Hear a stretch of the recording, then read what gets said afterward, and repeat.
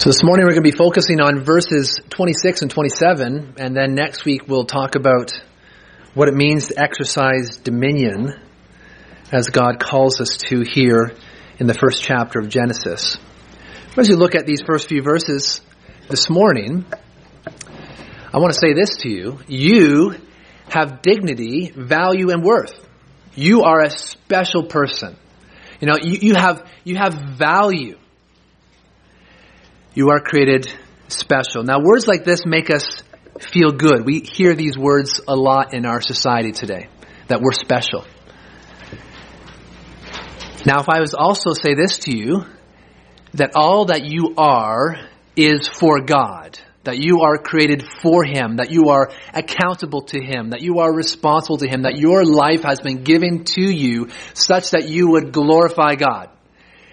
Now, that is not as popular today as those first few statements about how special you are and how important you are and how valuable or how worthy you are.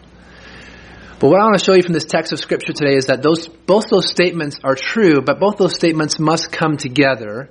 And they do come together when we understand the right teaching of what it means to be created in the image of God, what it means for us as humankind to be image bearers of Almighty God. So first of all, what is the image of God? Look with me again at verse 26 and 27. God said, "Let us make man in our image, after our likeness, and let them have dominion over the fish of the sea, and over the birds of the heavens, and over the livestock, and over all the earth, and over every creeping thing that creeps on the earth." So God created man in His own image. In the image of God, He created him. Male and female, He created them. So what does it mean to be created in God's image? Okay, or in God's likeness? Now, some have tried to divide image and likeness, but it's really not a thing that you can divide either linguistically with the language or what you see elsewhere in Scripture. Both mean the same thing, created in God's image or created in His likeness. But what does that mean? Well, it means that in some ways, and in very, very important ways, tangible ways, that we as human beings are similar to God. In that we are finite replicas. The character qualities that we possess are finite replicas of God's infinite qualities. Okay, so when we bear God's image back in the ancient days, we have images today which are pictures. We share them online, or we even sometimes, if you're more old school, you even print them out. But we have images, but images in those days were statues, things that were carved or maybe painted even. And so these images were representations of a person, usually a king or someone in power, someone of importance. And we can think today as a picture. Now, a picture is not you. It represents you. And it represents your physical features. We can tell that much from a picture. But it is not you. And so in very important ways, we image, we represent God here on earth and how He has created us. Now, what exactly does that mean? What exactly do we reflect or represent of God? Well, there's a number of different qualities that we have that are finite replicas of God's infinite qualities. Things like intellectual ability to think and to reason. We have a moral sense of morality. We have a spiritual nature, a soul. We have the ability to be creative, to be designers, and to create artwork. Or things of practical nature. We have the ability to discover and to explore, to plan. We have the ability to make choices, to exercise our will, to take dominion, to have authority. We have the ability to use language and to communicate. These things are things that God has created in us that are different than what He has given to animals. Take language, for instance. All over Genesis chapter 1, we have, "And God said, and God said, and God said, and it was so." God is a speaking God. He speaks and it takes place. He speaks and it happens. And so how do we, as God's image bearers, reflect God? Well, we have the capacity to use language for God to communicate to us and for us to communicate to others. When God first created Adam, Adam could speak. And Adam used his voice and his speech to name all the animals. And so here we see Adam being an image bearer of God. In fact, in James 3:9, it talks about the power of language, and it says this: with our tongues we bless our Lord and Father, and with it we curse people who are made in the likeness of God. So you have those themes coming together in James 3:9 with the power of language that God has given to us as His image bearers. We can use that to bless God and to worship Him, and we also use it to tear down and destroy others using the power of language. And it says that such things should not happen, especially to those who are made in the likeness of God. Now, the image of God is not given to any other creature or creation. It's only given to mankind, to male and to female. Some people ask, well, was the image of God affected by the fall into sin? Some would argue that the image was lost when we fell into sin, when Adam and Eve sinned in Genesis chapter 3.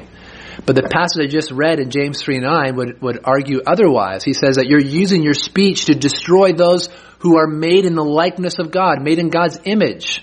And so we still have people well after the fall being said that they're made in the image of God. We have Genesis 9:6 that says, don't murder because a person is made in the image of God. Again, that's after the fall. God's saying they were made in God's image. So God's image continues even after sin. Although certainly we see a sinful nature has corrupted and marred the goodness that God had created on day number 6 here in creation account. Okay?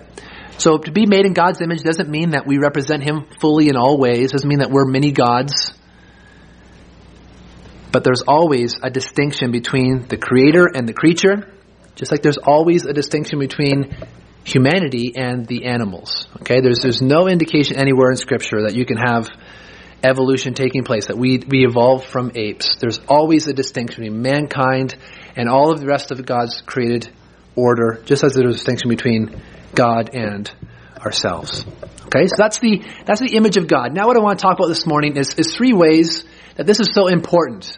Okay, the significance of God's image in us, in humanity, and that is very important for us to understand. First of all, the image of God is significant to the value and dignity of all human life. Okay, to the value and dignity of human life. Now, murder is wrong. We all know murder is wrong. But why is murder wrong? Have you ever thought about that? Why is murder wrong?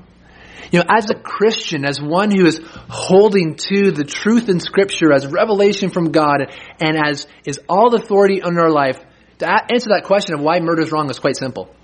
I've already referred to Genesis 9:6 that says that whoever sheds the blood of man, by man shall his blood be shed, for God made man in His own image. That is, you can't take another man's life because he's made in the image of God. That's the basis, the moral basis for why murder is wrong. And so there's an objective foundation to say murder is wrong, as we stand on the truthfulness of Scripture and of what God has said. But how would the world answer this question today? Why is murder wrong? Why is human life special? You know, aren't we just evolved apes? And if a chimp was to kill another chimp out in the jungle, for say, other chimps aren't going to take them and bring them from a trial in a court and press charges and put that chimp in jail because he murdered another chimp. No, it's just, that's what nature does. And so what's special about us? Now, there are many different ethicists in today that would try to argue for why exactly murder is wrong. They don't have an agreement on this. But that ethic and what our society says is right and wrong, we have to understand, not only do they have a solid foundation to say why murder is wrong, but that foundation that they have to say why things are right and wrong is always changing. And so we've decided as a society today that killing the unborn is no longer murder. Killing the elderly, in fact, is no longer murder. And it's not just that it's not wrong. It's not just that it's morally neutral. It's actually morally good. It's a good thing to advocate for abortion in today's society. In fact, just this very week, a member of our own Canadian Parliament said that if women do not have on-demand access to abortion, then what we're doing as a society is we're committing violence against women by denying them that. That's the logic. That's the morality of many in our society, at least those who have a very loud voice. So it's a good thing to provide abortion on demand and to help the elderly take their own lives. But why just these groups of people? Why not other people in our society? We know that abortions are also done for those who are deemed unfit, whether that's a genetic disorder or perhaps they're not even the right gender that we want. But who else is going to be on the list of what is morally right tomorrow, the next week? Now, when I start saying this, people say, whoa, you're just trying to do scare tactics here, this slippery slope. It's not going to go that way. That argument has no basis. But I want you to think with me just for a second. Okay? Now, if our society on a whole believes in evolutionary theory, so if evolutionary theory is true, then what basis can we ever say that murder is wrong? If evolution theory is true, then murder should be just normal. It should be natural in this fight for survival. If the evolutionary way of looking at the world is true, then it would follow, as some people argue, that we as a human race are progressing, we're evolving. And if we're evolving as a human race, well, there's some among us who are not quite fit to represent the humanity of the future, and we should really knock them off. In fact, such was the argument of Hitler in Nazi Germany. He used the ideas of natural selection and said we need to help out nature by eliminating some of these inferior ethnicities, such that the human race can go on that trajectory of perfection. Now, some would argue, well, that's unfair to lump Hitler in with a view of evolution. But this has not just happened in Nazi Germany. This kind of thinking has happened here in Canada. This kind of thinking has happened here in Alberta. I want to quote to you about the eugenics movement. It says this: the eugenics movement bounced up in many European and American jurisdictions in response to historical, social, scientific, economic, and political processes occurring at the time. Francis Galton, he invented the term eugenics. He was Charles Darwin's cousin in 1883. He built it from his Latin roots, meaning good in birth or noble in heredity. The science of eugenics was concerned with the improvement of the human standard and focused on the influence that would give the more suitable races or strain of blood a better chance of prevailing speedily over the less suitable. Eugenicists were concerned with managing the direction human evolution would take. Natural selection, about which Galton's cousin Charles Darwin wrote, was insufficient to deal with the needs of modern society. If left solely to nature, eugenicists argued, the dangerous classes who were thought to have a high volume reproductive rate would take over. Ideas promoted abroad were quick to gain popularity in Canada and in the early 1900s. In fact, it was passed as law here in the province of Alberta. The most damaging sterilization program in Canadian history was afforded via the passing of the Alberta Sexual Sterilization Act of 1928. This law wasn't rescinded until 1972. And between those years, sterilizations were both compulsory and optional, were performed on nearly 3,000 deemed unfit individuals of varying ages and ethnicities.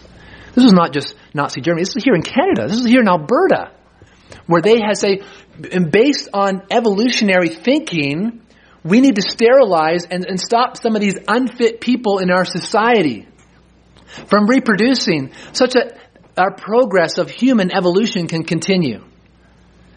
And so this is not just a scare tactic or slippery slope argument. This has already happened. Murder, racism, eugenics, abortion, abuse, all of these sins cannot be objectively confronted with an evolutionary view of the world. In fact, I would argue that an evolutionary view of the world naturally leads to these sins, naturally leads to these abuses.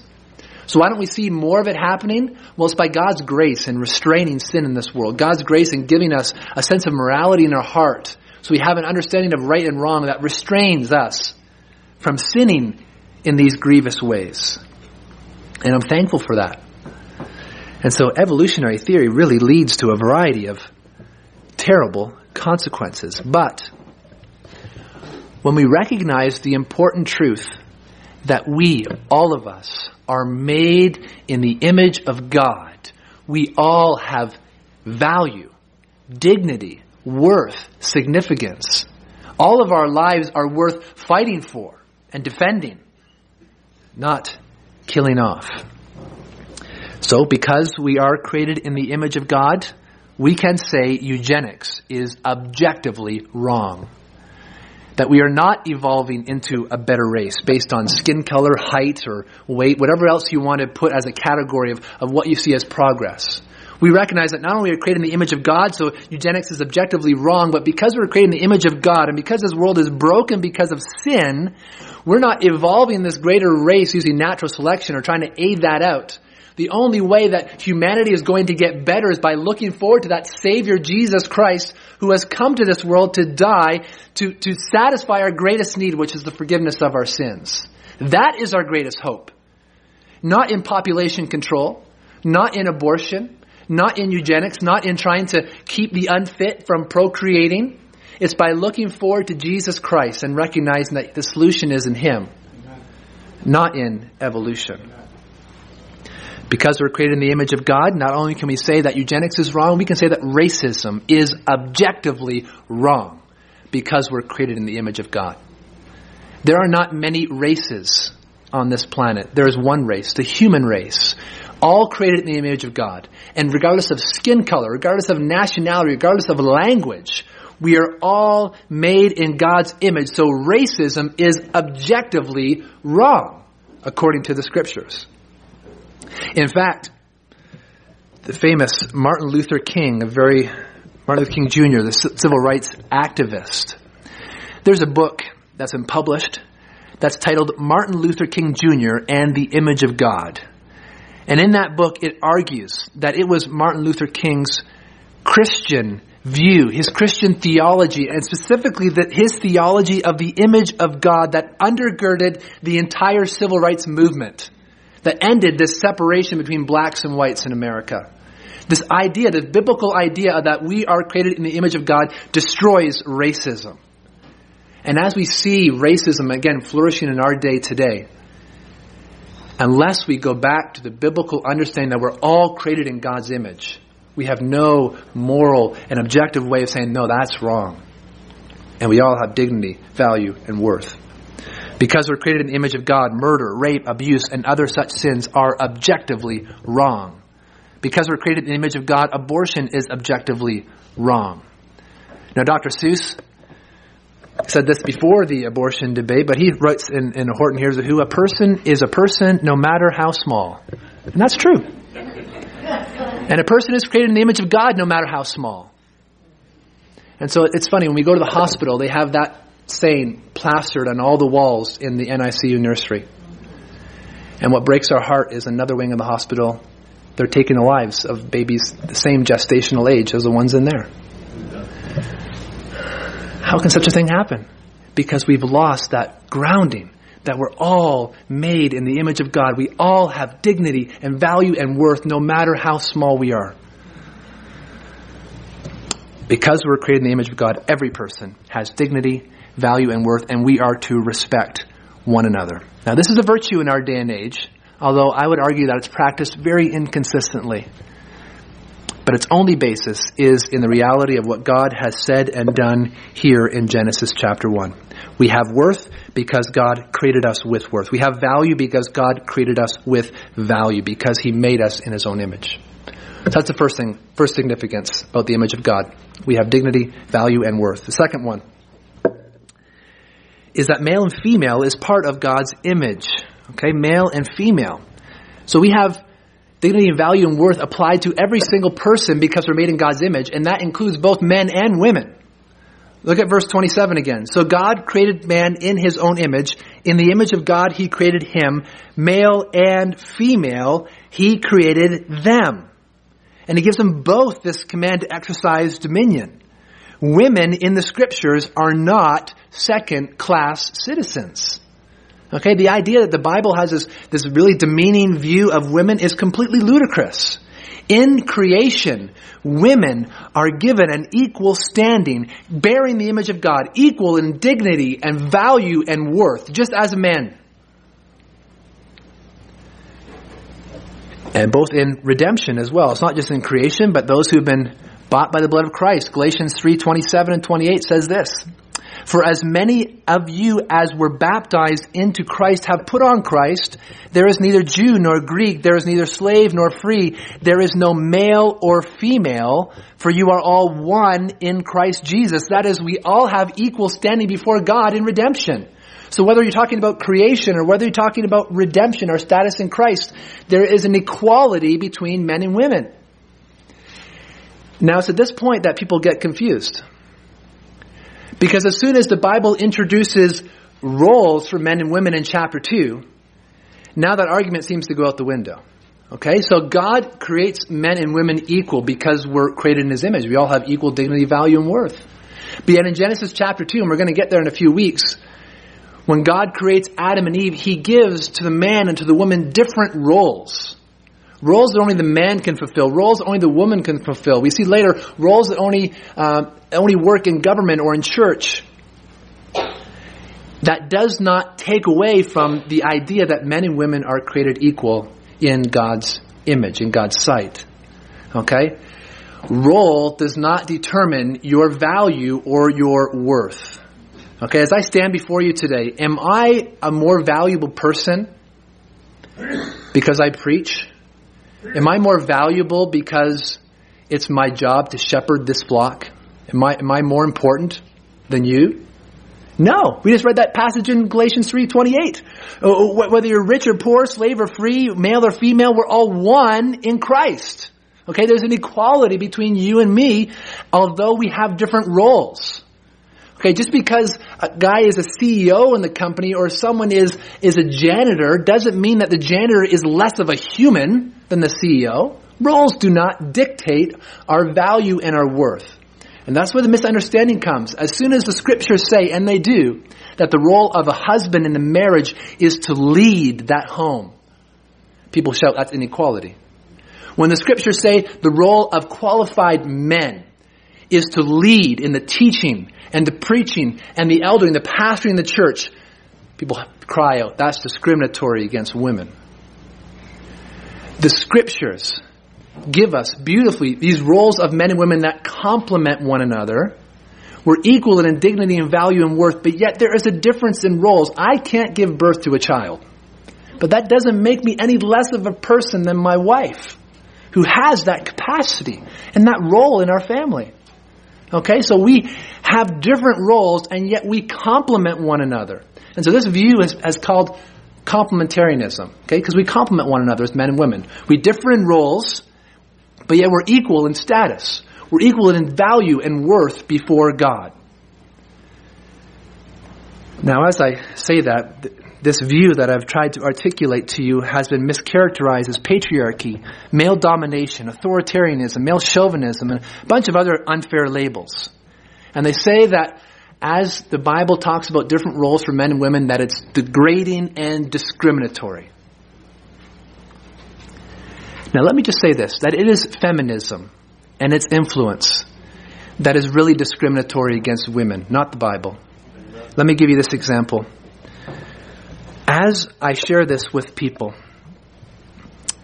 and they are responding in a way that is in keeping with our society today, and they respond back, and as I explain that men, biblically qualified men, are given the task to teach the congregation, and the scriptures forbid that task to women and say it's for biblically qualified men to teach the congregation. Although we do have examples in Titus 2 of women teaching other women. And so then people respond back and say, that is so unfair. You mean to tell me that a woman who is gifted at teaching cannot teach the church, but she can only teach other women? Yes. And that's what they say. And the key phrase is only teach other women.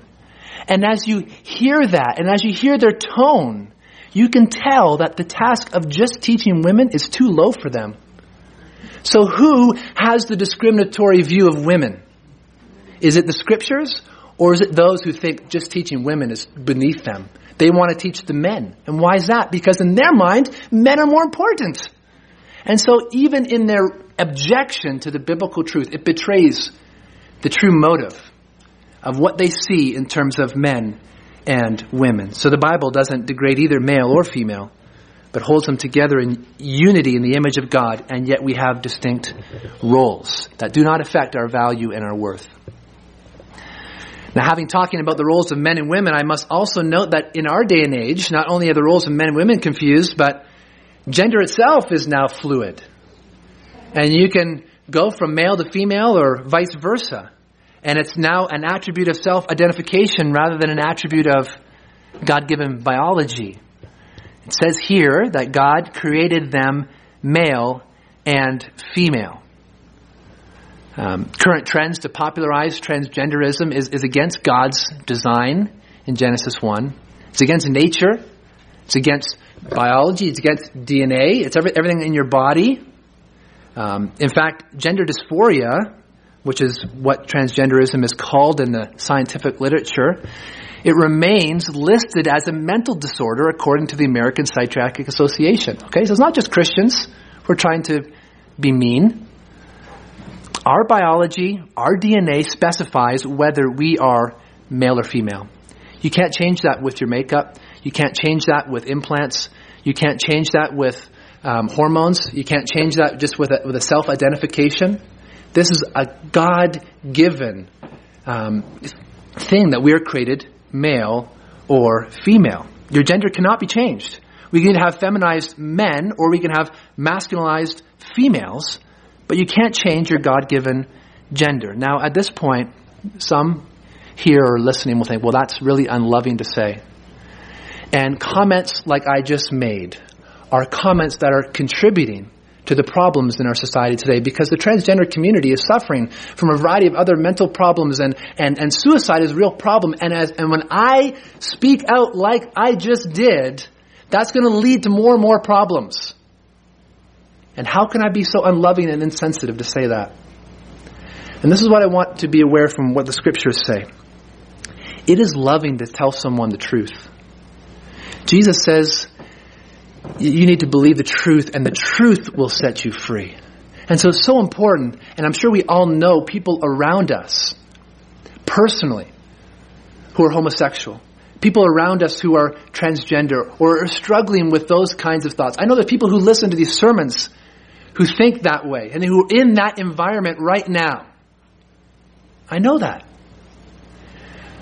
But we must speak the truth with clarity, and we must understand that God has created people as male and female, and if we go against what God has determined, it's only going to lead to problems in our life and the life of others around us.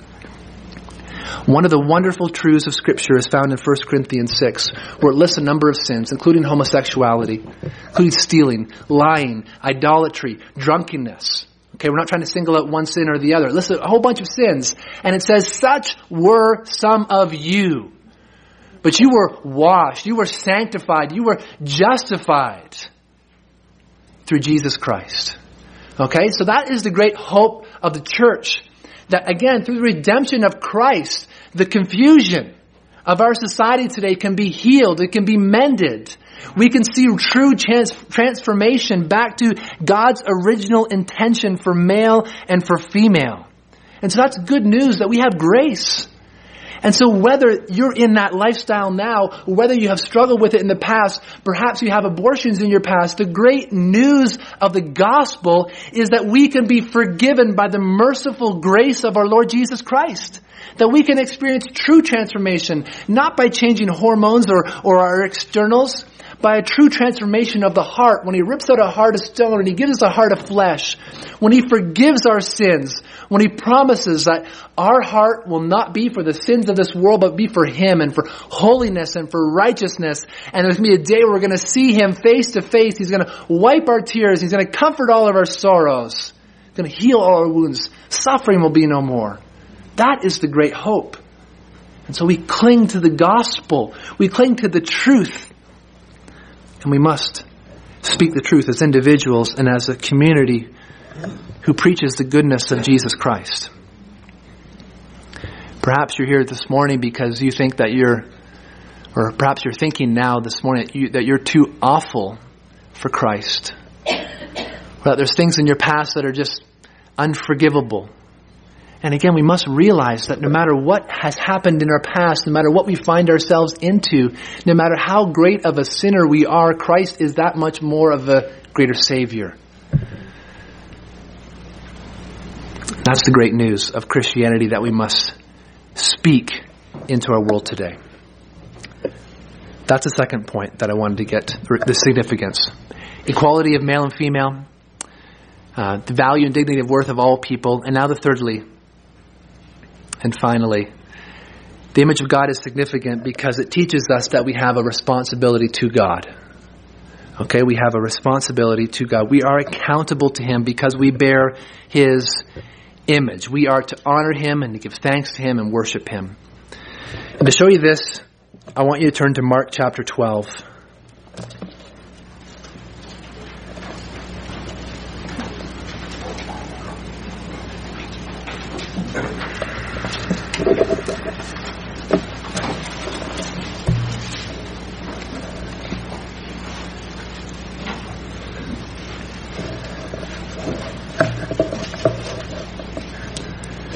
Mark chapter 12, and I'm going to read verses 13 to 17.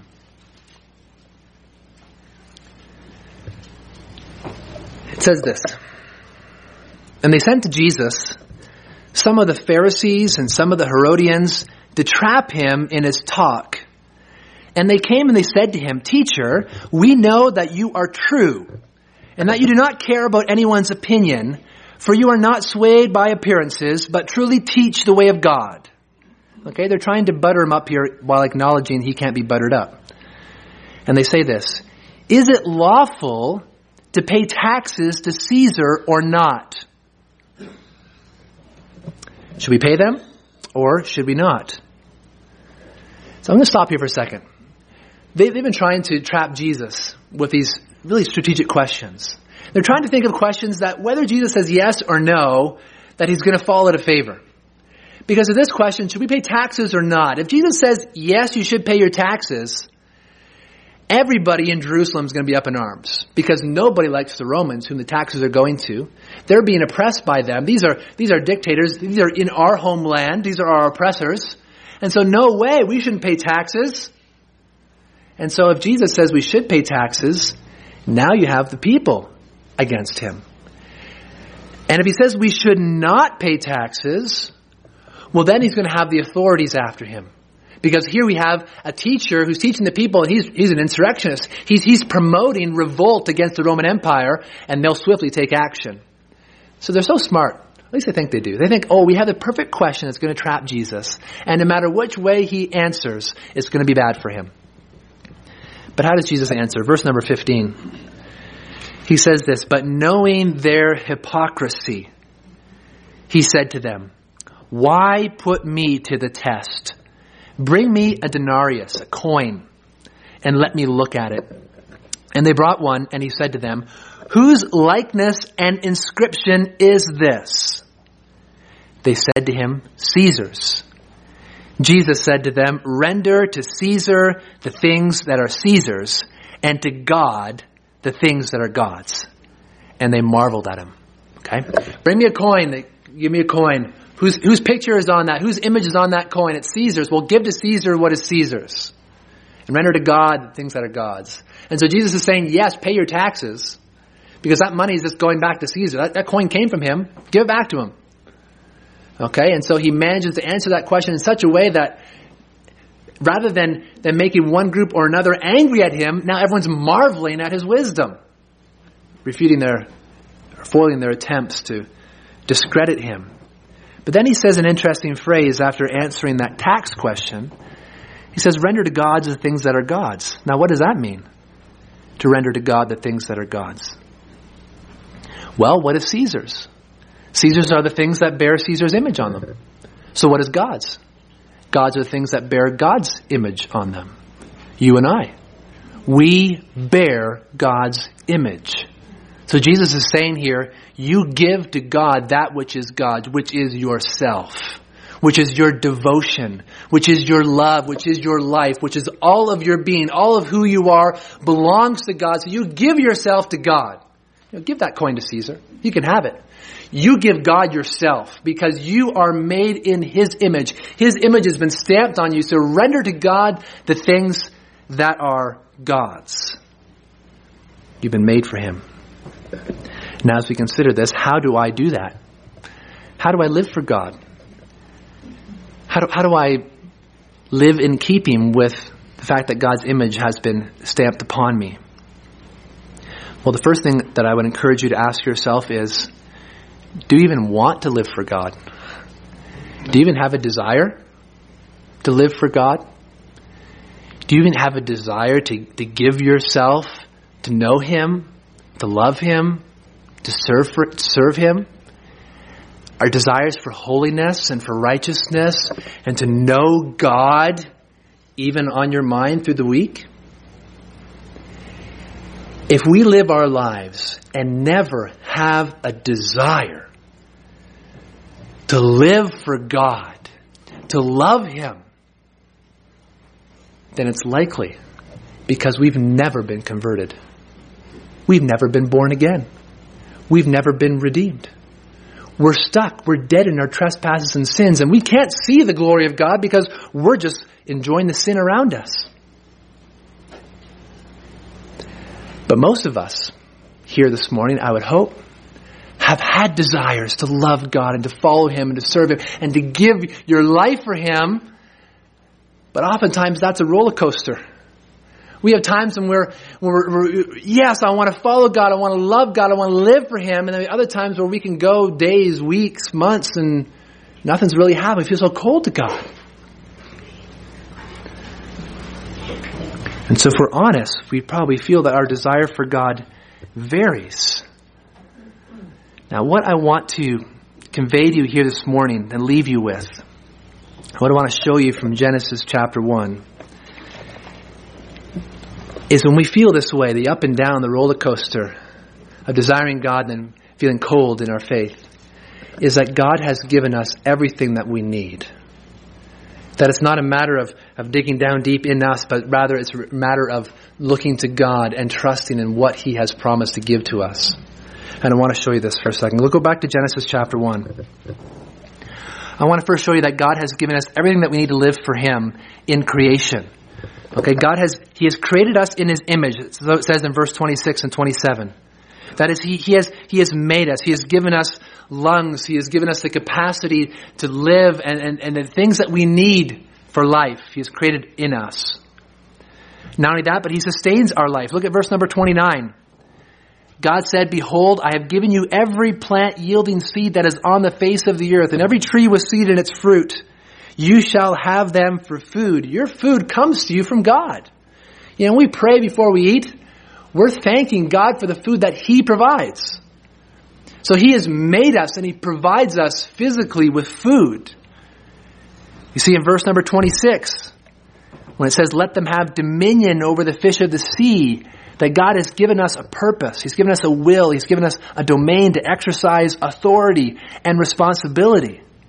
God has given that to us. And so the point in these verses when God makes us in His image is that we have everything we need for this life.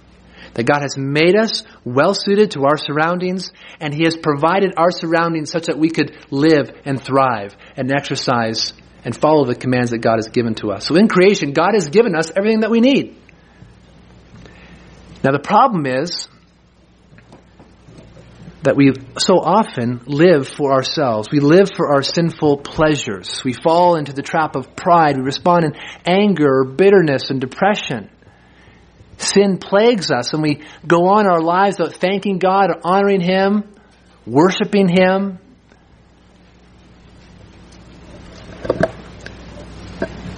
And so we see all too often our weaknesses and our failures.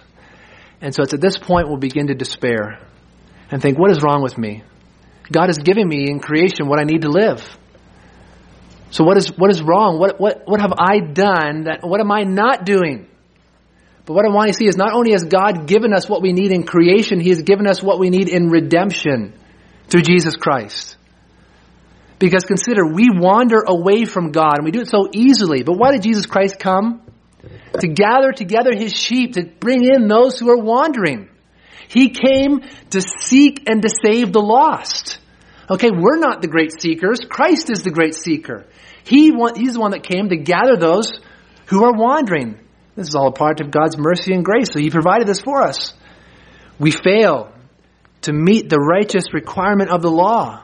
And what does God do? Well, he provides us that righteous requirement of the law. He sends his Son to accomplish the law, to fulfill the law, and then to give that to us as a gift, to credit it to our account. Again, so in redemption, we have these things given to us. We recognize the call to be a disciple of Jesus Christ is to deny yourself, take up your cross, and follow him. We recognize that so often we fail to heed that call. We falter. We're tempted to deny him, to turn our back. Our hearts grow cold. And what does Christ do? Well, he intercedes and he prays for us. Remember Peter is so bold to follow Christ, and then he denies Christ 3 times. But Christ says, you didn't fail. You return back to the fold. You return back to me. Why? Because I was praying for you. And we must realize as believers in the Lord Jesus Christ, as ones who cling to him in faith, Jesus Christ himself is praying for you. You have what you need to love God because Christ is interceding for you. He came and he died for you to redeem you. He sent his Spirit to save you, and now he's praying for you to keep you. What great news we have when we consider that. He's also given us the gift of the church.